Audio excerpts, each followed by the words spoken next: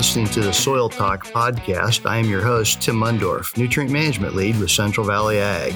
In Soil Talk, we will dive into managing soil fertility and applied nutrients while pursuing top yield. So Jason, following up on our talk last time, and we talked a lot about grid sampling and some of the reasons why we do grid sampling. We talked about, the spatial differences. We talked a little bit about, those trend lines when we do multiple sampling events, over the years, and we kind of build some confidence in it. But let's move on to zones. So when we think about zones, how do you think about zones differently than grids? Zones are a little bit different than grids because it takes in some different stuff. We start using some of our yield analysis. We start using some EC mapping in some of it. Probably one of the bigger things we start using is we use topography. So we start kind of putting the hilltops separate of the bottoms. We know kind of over time as soil is eroded, things have changed. Again, maybe, some of those were not farmed at one time because they were hilltops and they were always dry, or they were depressions and they were always wet, and then we tiled them. So we start bringing in some more things to look at and then combine those things into maybe a smaller set of samples is what we do. We don't necessarily go out and take 2.5 acres and 2.5 acres. We combine them into a little bit smaller of a full field and then combine those samples those cores into samples, and then we send those into the lab. So that's a little bit different thinking. Yeah, I think that's a key thing. Is a lot of people think of zones as just cheap grids. Well, that's not really true. It's really a whole different theory. So grids, you just say, I don't really hardly know anything about this field, so let's let the computer divide it up into little 2.5 acre squares, and we'll go out and pull samples in each little square. With zones, you're kind of saying, I'm going to bring in some other data, EC, yield, topography, and I'm going to say, let's make zones that are larger than grids. We don't have to take quite as many samples, but let's make the zones match some system, like you said, topography, yield, whatever. But it's not just cheap grids. I think that's where some people get off. They say, well, I don't like zones because they're just like grids, except they make them a lot bigger. Like a zone might be 10 or 15 acres instead of 2.5. Well, that's just a cheap grid. That's not really true. Each of them have their merit, I think. They do, but again, it goes back to, what an individual looks at. The ACS zones, we put all that data into there to come up with something. There's also some places out there that they don't put all that data in there. They just say, we're going to make a zone with some type of satellite imagery. Is that satellite imagery georeferenced correctly? Is it good data, bad data? So we got to be careful of that too, because there are some zones that don't necessarily put all that time and that thought into making them, which again, that's part of the magic of the ACS brand is we have that relationship, we have that touch to make sure that what we're getting out to the grower and to the FSAs has been looked at and properly vetted, really. Yeah, when you talk about that ACS brand, for our listeners who aren't familiar with Central Valley Ag, advanced cropping systems. And there's a rich history there, isn't there, Jason, on this whole precision ag piece? I know you've been doing some research into that, but 25 years, right? Basically at the start of precision ag. Yep.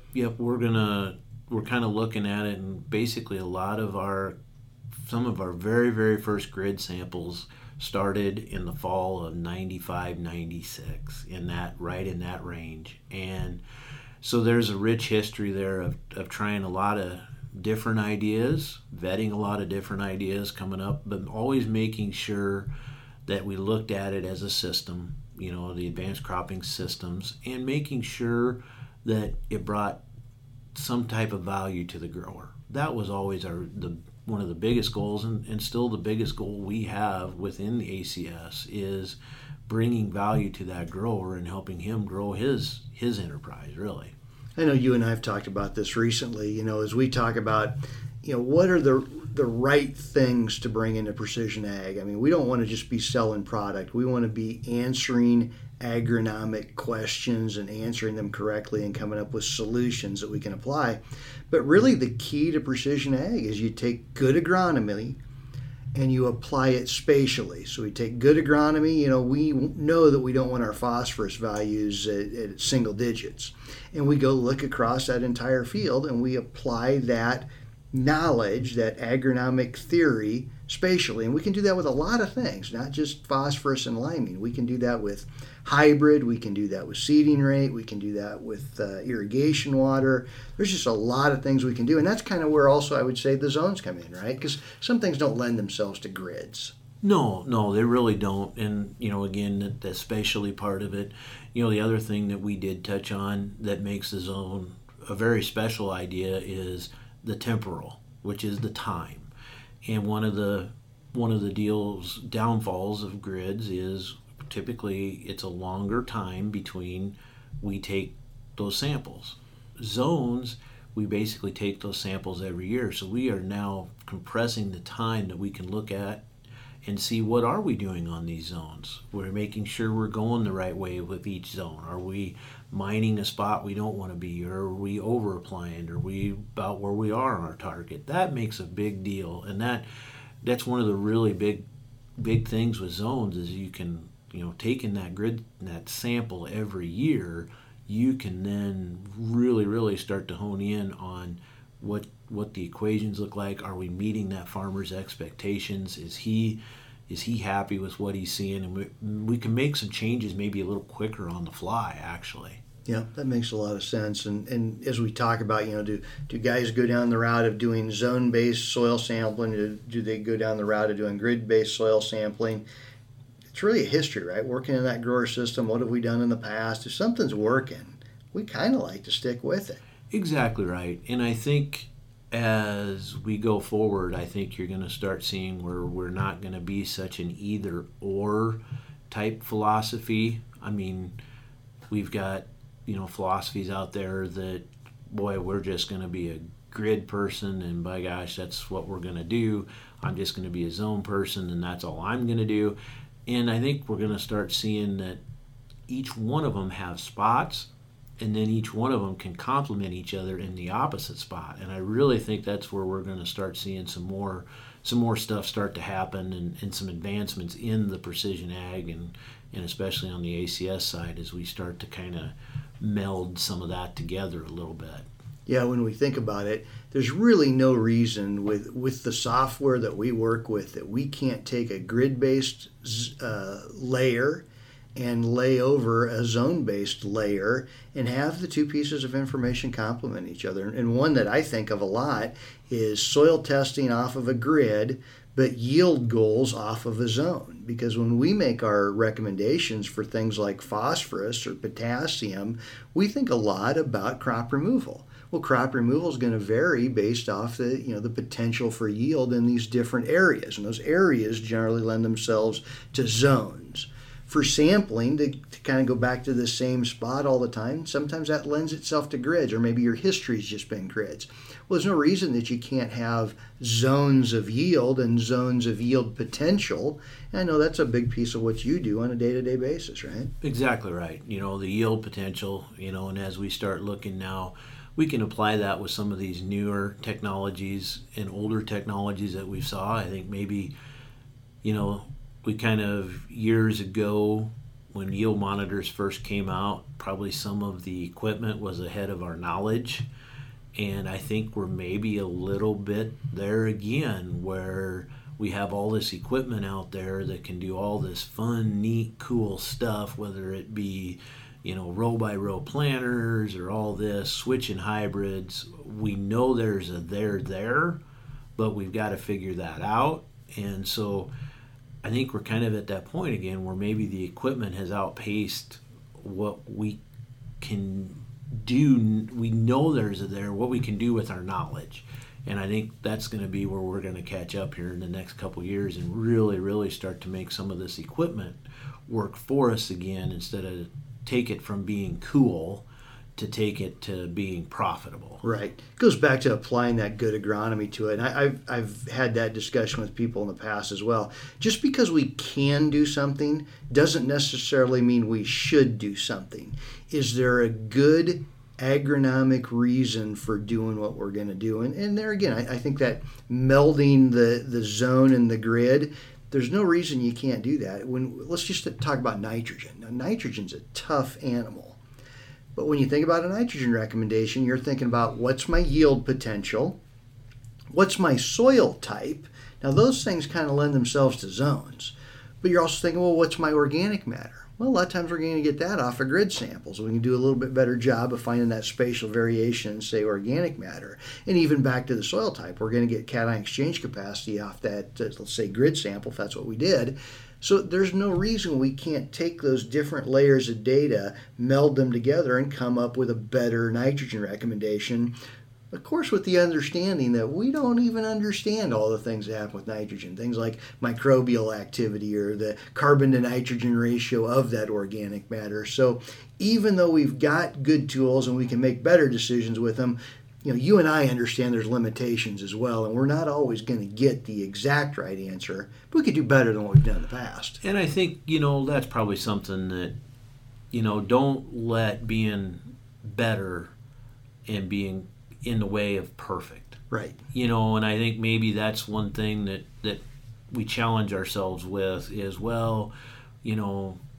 this isn't a perfect deal. I don't know that perfect number of nitrogen, or I don't know that perfect, how many acres is a perfect grid sample, or how many acres is a perfect grid. Yep. There's not perfect, but we're a heck of a lot better than what we were, and we're trying to sort it out. Yep. And I think that's probably the biggest thing is if you did it the way you did it 5 years ago, that's the definition of insanity. Yep. And so if you're always worried about, this idea isn't going to be perfect, that's just not going to, you wouldn't be married at that point. Right, exactly. So, perfect oftentimes is the enemy of better, because you keep poking holes in something that's actually a better system and you don't move forward with it. Exactly. Yeah. Exactly. We've had that discussion before, and you and I could each poke holes in each other's theories and plans, and actually we do quite often, and that helps us make it better, but both of us know that we've got to move forward with something. It doesn't have to answer every single question or eventuality. It's got to be better than it was before. Exactly. And we are doing things better, but that's what we've got to, that's kind of that mindset, like you said, we got to kind of get away from is, it isn't, this is a good idea and we're moving forward and we're learning. That's the biggest thing. Did I learn something from this experience and apply it to next year? So let's drill down and get a little bit more specific. When I think of zones, and you and I have worked together on things like this for a long time, but seeding just jumps right out at me, right? So as you get to better soil, generally with corn, we're thinking we've got an opportunity to chase higher yields by putting a little more population out there. You go to soybeans, oftentimes it's the other way around. We get to better areas, we're thinking that we can chase a little more yield by dropping our population and letting that plant branch out a little bit more. Maybe some of our opportunity with soybeans is actually in the poorer yielding areas. Let's get more population out there because we know those beans are going to be short and we're going to need more plants to get as many pods out there as we can. Let's talk a little bit about that. What thoughts go through your mind as you're looking at building a variable rate prescription for seeding? I guess the first thing that comes to mind, just like you said, is it isn't going to be a black box. You have to know those fields. You have to know the area, and that's probably the first part, because things may be inverse of what they are. Like you said, sometimes where we want to put less beans, we're going to put more corn. We have to know. It sure helps to know what the corn hybrids are. Some of these hybrids now we're wanting to push those populations again. That seems like that's kind of a circle that we go round and round on. We go into fixed ears, then we go into flex ears, and we go back to fixed ears. So that's part of it, and that goes back to that local, stuff. That goes back to learning that. And like you said, making those zones, using some of that spatial data that we can get, some of the satellite imagery, some of those type of images, the good yield monitor data, that we can then start, putting those in there. Because those ideas, sometimes you come across an idea and you think you've got it, and it's exactly opposite. Like you said, sometimes some of the bean stuff, and a lot of this, honestly, has proved itself out that, as some of these people, whether it be university or independent researchers or that type of stuff, did small plots, they can be really accurate in those small plots. So they've been telling us, this is what kind of parts per million phosphorus is, or this is where K should be. And as we expanded that out, we figured out that you have so much more variability, we've got to move some of those numbers because we can't be that precise. Kind of some of the same things on like soybeans. Right now, soybeans is how low can I go? And, in some of those spots we probably can go really low, but we better not go too low. And there's spots that we need to actually go higher. That's where you use that type of zone stuff again. Yeah, when I see those crazy high yields at 70,000 drop population of soybeans, it makes me really nervous. Because yes, if that bean really does bush out and create a huge plant with just 100 pods on it, that probably will work. But you get into a bad area and it ends up a little short and a little smaller and it doesn't canopy, and now all of a sudden it doesn't have weed control, it's going to be a train wreck. So that's where you got to be real careful. As you move from things we're a little more confident in and maybe that don't really show big problems like a medium pH or a phosphorus level that's a little low, to something like changing a seeding rec by 25%, you can really create a nightmare if you're not careful. That's exactly right. And that's where the zones and knowing the history of that farm, knowing the zones, creating those zones, who created those zones?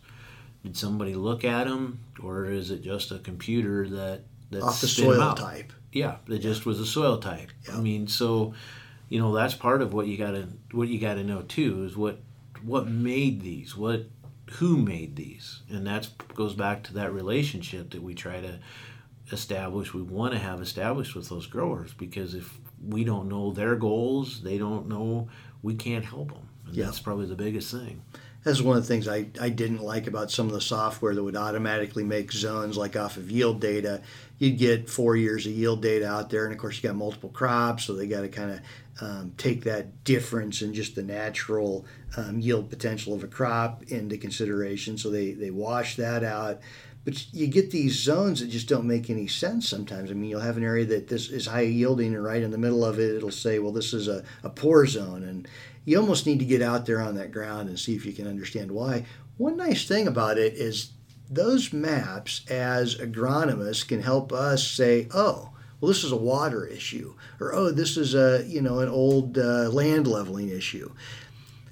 When we take yield information, we immediately say, okay, this area yields poorly and this area yields well, and we make all of our decisions based off of that. I think we do a disservice as agronomists, because if a area yields poorly, I think one of the first things that you do is you ask why, not you drop your corn population. You ask why, and you say, as an agronomist, what can I do to fix this? Is it recommending that this farmer gets this area to drain better? Is it recommending that this guy brings some manure out to fix something that's maybe eroded? But it's not just automatically, let's drop our corn population and just assume that this thing will never be able to yield over 150 bushel.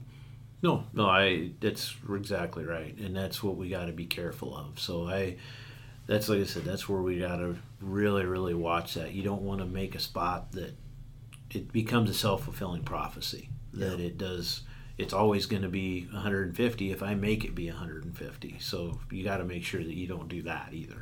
Yeah, as you move to variable rate seeding and variable rate nitrogen, the words you just said, self-fulfilling prophecy, those stand out to me. And, as we move to vertebrate nitrogen, so we kind of talked about seeding a little bit, but as you move to vertebrate nitrogen and you say this area is only capable of yielding 150 or 180 bushel of corn, my field average might be 225. I got this area over here that I think could do 250. As you start limiting those low areas and you say, I'm only going to apply the nitrogen for 150 bushel of corn, surprise, surprise, those areas turn yellow on you. Exactly right.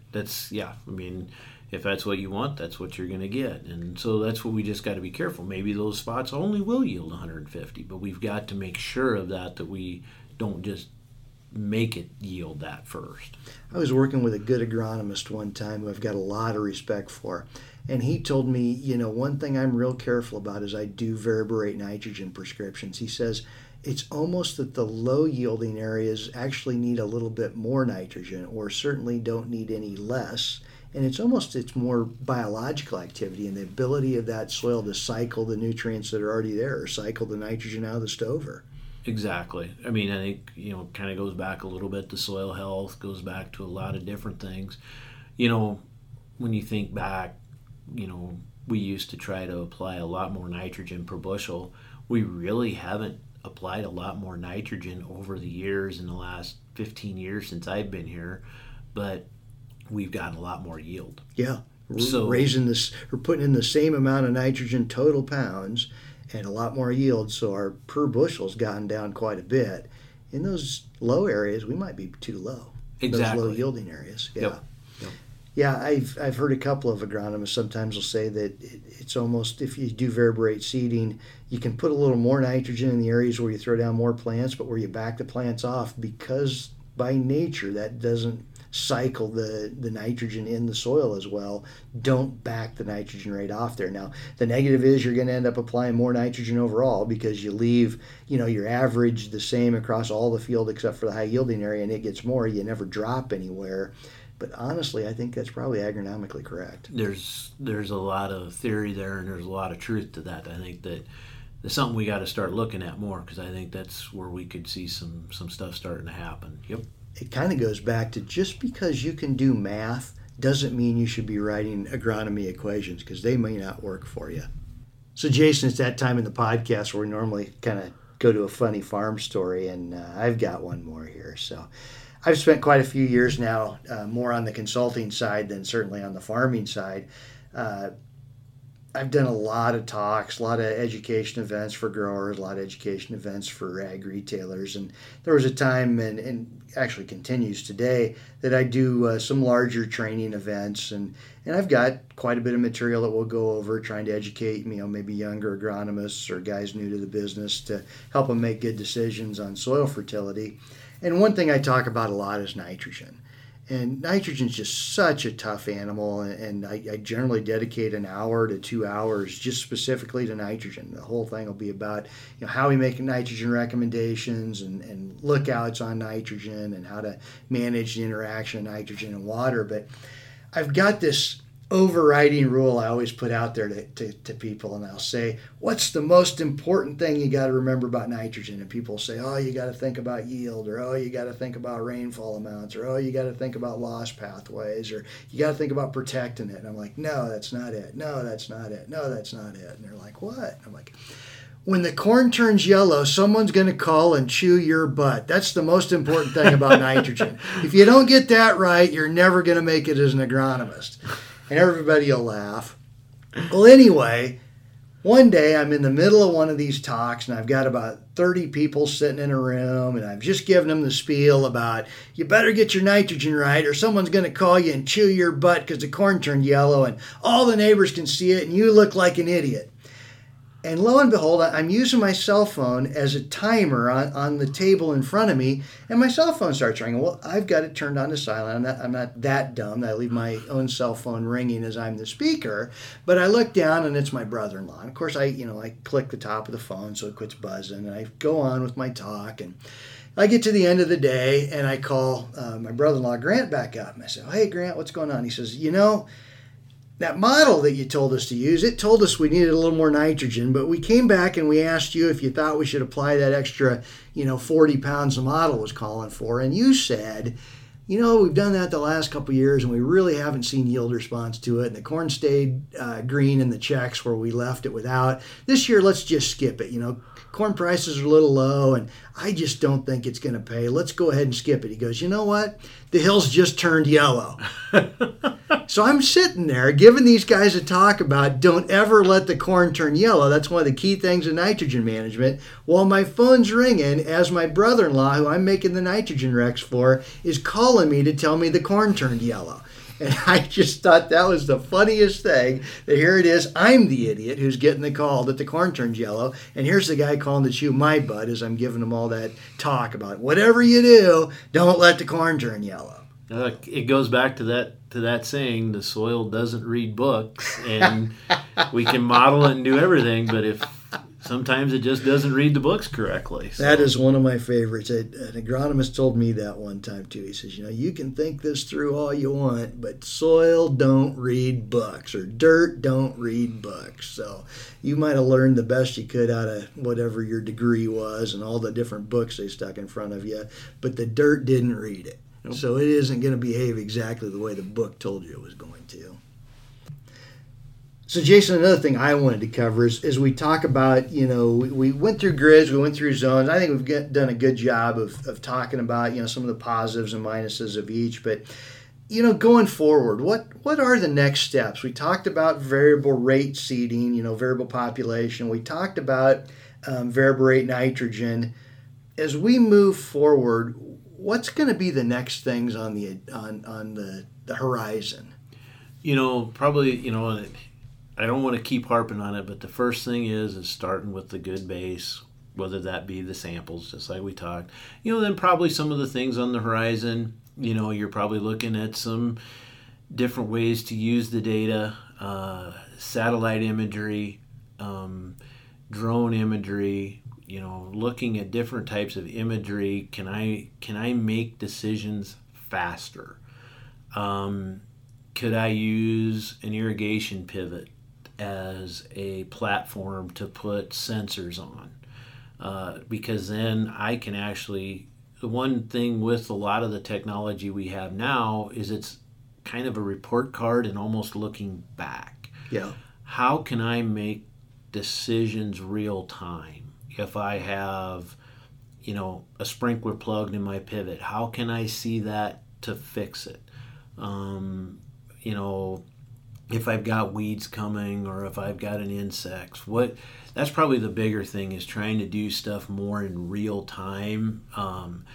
Because that's, I want to be able to pay for this year, and I want to be able to use it this year too. So that's probably some of the one of the bigger things I think that's probably coming on kind of the horizon. Probably, like I said, using data, making, looking at some grids, some zones, trying to make some decisions off of that, whether that be, using different products, using different add-ins, using different, where can some of these things fit in? Maybe I need to, nitrogen stabilizers, or, where would that have the best fit? Would it have a fit on this type of soil type as compared to this type of soil type? Phosphorus stabilizers, that type of stuff. Where do things have fits? Because we know everything has a fit, but maybe it isn't on the whole field. It's on part of this field. But if I can get an idea of where it's going to be the best part in that field, why not put it on there? Yeah, you're right. There's a lot of opportunity, like you said, with soil sampling. We're dealing with, okay, where's the soil at now? What has happened in the past to get the soil there? What are we going to do going forward? But it's not real time. It's looking at multiple crop seasons in the future. It's not, fixing today's crop now. We're not great at that as agronomists when it comes to especially soil fertility. Well, in seeding decisions, those are made well in advance, but you're right. There's opportunities for us to make better real-time decisions off of things that Precision Ag can bring us. I do like satellite imagery. I like drone imagery. You and I have discussed in the past, some of the limitations we've seen. If there's too much cloud cover, how late or long ago is that satellite imagery? How often is a satellite from that company passing over versus some other company? And then when you go to the drones, do you have to stitch all the photography together? What sensors are you using? It's just, I don't know. There's so much information. Sometimes it paralyzes your ability to make decisions off of. And you and I have both done scouting. It's good to get boots out there on the ground, but it's tough to get boots out there on all the ground. Whereas imagery and the things that drones can bring us can get us more, spatially dense information. Maybe we can make better real-time decisions off of. And it would maybe kind of give us a little focus. I have to focus on this area or this field. I think that's some of what we're looking at too. This field's a concern, so I better go look at this field today. Or this area is a concern in this field, or I don't have to worry about this time. But probably the biggest thing is trying to get some of that in real time to make those decisions, because we can do tissue sampling. We can do some different in-season soil sampling. And maybe we can adjust as we're looking at maybe not putting all our nitrogen up front anymore. We're moving our nitrogens to split applications. Like you said, a model, what maybe could we do there? So I think that's going to be a huge learning curve, but a huge opportunity. I think you're right there. I think nitrogen is probably one of the frontiers that we need to bring precision ag into probably next. I mean, when we look at that combination of the amount of effect that you can get from nitrogen in crops like corn and wheat and milo, that those impacts are huge. And we also look at the negative of nitrogen, the environmental impact, whether you're talking about, the hypoxia zone down in the Gulf, or whether you're talking about nitrates in groundwater. We're recording this in central Nebraska. We've got a lot of issues with nitrates in our groundwater. So can we use the technology to be more efficient with nitrogen while at the same time maximizing yield? And I think the answer is yes. We just have to figure it out. And maybe we even have to get past, back to my funny story, the corn turning yellow. Maybe we've got to figure out a way that we balance those two out. Because right now we really don't account for the environmental cost very well. And that's something I think we can do better in the future. But we've got to get everybody together on it. One of the big challenges I find is everybody's looking for a cheap solution. And a cheap solution isn't necessarily a good solution. There's enough imagery out there that people are kind of used to some things being free. Well, free generally isn't the kind of stuff that you can make decisions off of. So we got to find some way to balance out the value of it with the cost of it, and where are we going moving forward? What's the best bang for the buck? And maybe one way to do that is we've got to start assessing some of these environmental costs and bring those into the equation. No, I think you're totally right there. And I think if we can bring some of those ideas and, again, apply them spatially, that's what the ACS does, and that's what it does best, is apply those solutions spatially.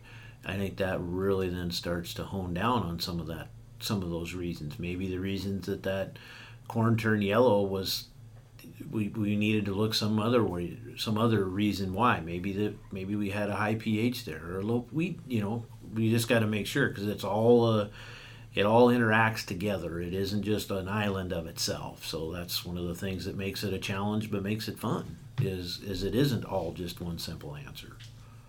As we look out there into the horizon again, and this is one we've talked about a lot. We just haven't seen it come to great fruition as far as what do we do with it and what value do we find? How do we make it, pay for the farmer? And that's the big data, right? I mean, we've got a lot of information. How do we truly make that data work for us and pay the farmer? And I think you're probably asking one of the tougher questions, in my opinion. Big data is tough. I know I look at it, and if you buy, some of these companies are seeing what like a Costco can do, or a Walmart, or a Target. But they have stuff that is standardized. If you buy a gallon of milk, it has a UPC code to it, and that UPC code is the same whatever store you buy it at. It's a gallon of milk. Right. And those guys know that if I pick up a gallon of milk, I'm headed to the cookie aisle. So you can just put those things together every time for me. Exactly right. No, you are exactly right. But and so they know that, and it's easier for them to track it. Whereas in agriculture, we really don't have much of a standardized, which is good. That's what's made us special for hundreds of years, is it has been individual solutions. And so I think instead of maybe looking at all this big data stuff, the start is looking at farm data stuff. Look at your own stuff first. Sit down with somebody and just kind of look at it and talk about it. Take the simple solution first, and then build from there. Again, like we talked about, don't just get overwhelmed and say, geez, I just don't even know where to start, so I'm not going to start. At least take a bite somewhere and try it. Right, that's a good point. That and I always come up with yield first as my first big data thing.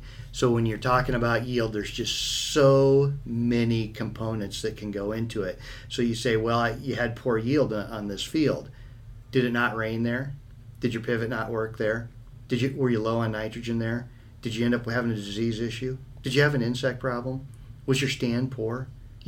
Yes, all of those are possible. It doesn't tell me anything if I don't have other information to go with it. So when everybody said, oh, we're going to gather this yield data and we're going to gather this weather data and we're going to make all these awesome things with it, we have made some great things with it. But without local boots on the ground, information, knowledge of that farm, we talked about it kind of on the last episode. My grandfather knew the 160 acres he farmed like the back of his hand. We don't know that necessarily anymore. We need to kind of get back there too, and that's where we got to bring multiple tools together. It's not just data that's going to solve all of our problems. It's data, local knowledge, good agronomy. Put those together and you can do something.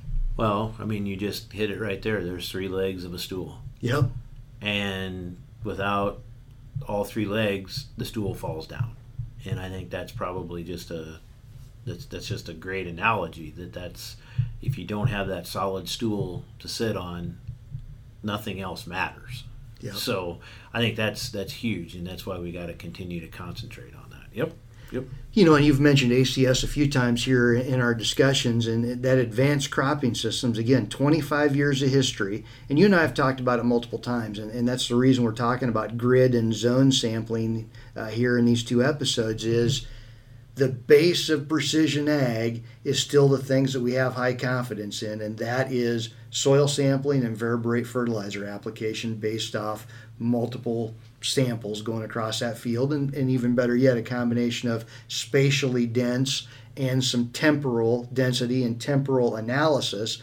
What are those trends, going down through time? Some growers will want to skip that and jump all the way to multi-hybrid seeding or all the way to variable seeding or all the way to variable nitrogen. And almost every time I'm like, I'm just not going to go there. If you're not willing to spend the money on grid sampling and understanding your fertility and understanding the variation in soil across your field, we're not going to those other, what I would call higher planes in precision ag. I would agree. And it goes back to what we talked about, just because we can, if we bought a multi-hybrid planter or we bought a variable rate seed, row by row planter, I can do it, but because we can, should we?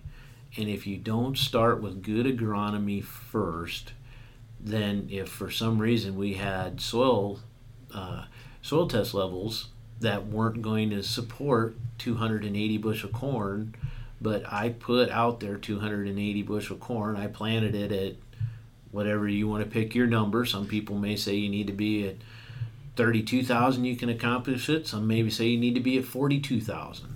And let's say we put 42,000 out there and it goes on the ground. Well, you say, well, it's because I planted too thick. No, it was because you didn't have your soil fertility, your base out there first, so it could handle that. So that's huge. You got to start with that base, like you said. Don't do it just because you can. Right. I like to chase population. I like to chase yield, but you go throwing 40,000 out there on some ground that's at best at 30,000, it's going over. Exactly. The question is when. Yeah. It's going over. Is it in season still, or is it wait all the way to the end of the season where you think, gosh, I'm actually going to be able to harvest this thing, and then it's laying on the ground? Yeah, that's one of the big things. And again, don't get the cart ahead of the horse. Work your way through the system. Working with a good agronomist who understands precision ag and the steps and really the order they should be taken to a lot better way than just picking and choosing like this is a buffet line and running straight to the pie at the end of the line thinking that's going to be a good meal for you. Not the best plan. Exactly. I mean, as much as my 2.5-year-old wants to have his cookie right away, we have to make him, he has to wait for his cookie at least. So, and sometimes he doesn't appreciate that, but he has to eat something else before his cookie. So yeah, that's kind of a good way to put it, that, you got to eat something first before you get the sweet. So yeah. I think you're right. That's exactly a good way to put it. Well, we've covered a lot of things here. I really appreciate you being on our podcast, Jason, and I'm sure we'll come back and grab you in future episodes as well, because we've only scratched the surface on precision ag. There's a lot more things out there, and we'll make sure we put some more episodes dedicated to it. So thank you. Yep. Thank you for having me. With Tim Mundorf, this is Jason Cook, and this is the Soil Talk Podcast. Thank you for joining us today on Soil Talk. If you'd like to follow us, you can follow us on Twitter at ACS by CVA. You can also follow us on Facebook, Instagram, and Twitter at Central Valley Ag. If you'd like more information, visit cvacoop.com, and you can see our precision focus blog videos every Thursday. With Soil Talk, this is Tim Mundorf.